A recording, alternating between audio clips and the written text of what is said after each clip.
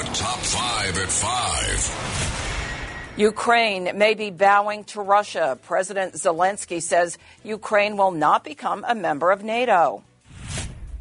Russia's war on Ukraine has claimed the lives of 2 Fox News journalists. A fallback spring ahead may become a thing of the past as Congress considers making daylight saving time permanent.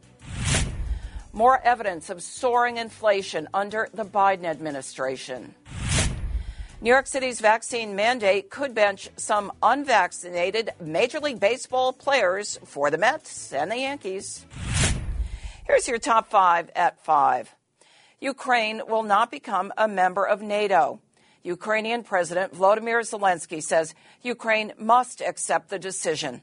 The statement could pave the way for a possible end to Russia's war on Ukraine. Of course, Ukraine is not the NATO member. We understand that. We are quite adequate regarding our understanding. We have heard for many years about the open doors, but we also heard that we can't enter those doors. And this is truth, and we have simply to accept it as it is.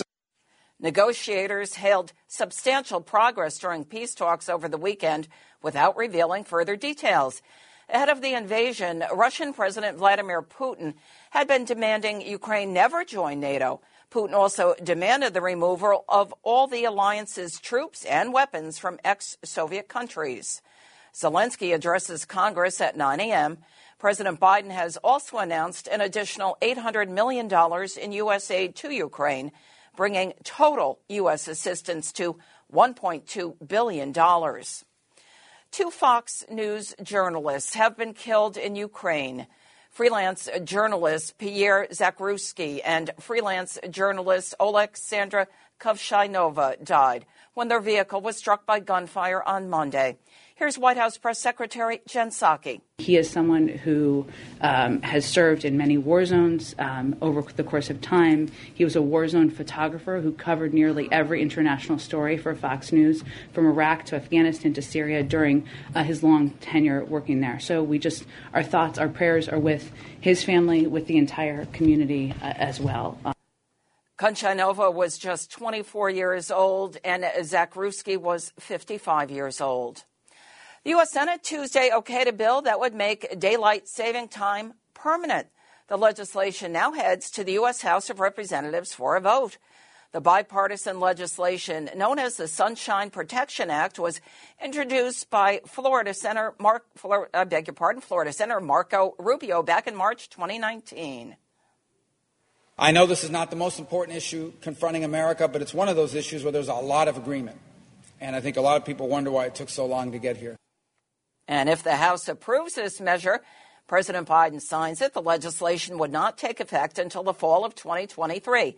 The delay would give airlines, railroads, and other mass transit operators time to adjust their schedules. The return to daylight savings time began Sunday, March 13th, and is scheduled to return to standard time on November 6th. A squeeze is on consumers. Wholesale inflation in the U.S. shot up 10% last month from a year ago. The U.S. Labor Department says the Producer Price Index rose 0.8% from January. Wholesale energy prices were up 33.8% over the past year. Food prices up 13.7%. The report did not include price changes after February 15th, when energy prices spiked after Russia invaded Ukraine 9 days later. Last week, the government reported that surging gas, food, and housing costs pushed consumer prices up 7.9% in February from a year earlier. That's the sharpest spike since 1982. Well, New York City's workplace vaccine mandate has already benched the Nets' Kyrie Irving for home games, and now players for the New York Mets and the New York Yankees may be striking out as well. Major League Baseball and the teams are aware of New York City's vaccine mandates, which prohibit unvaccinated players from being in a workplace.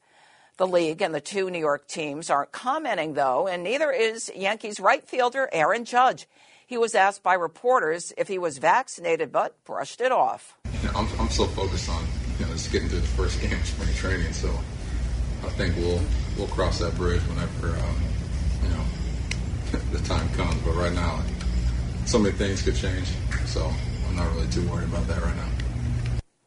The situation could be resolved prior to the New York-based portion of the season. That is scheduled to begin on April 7th, and that's when the New York Yankees will host the Boston Red Sox. The New York ordinance does not differentiate between indoor and outdoor work spaces.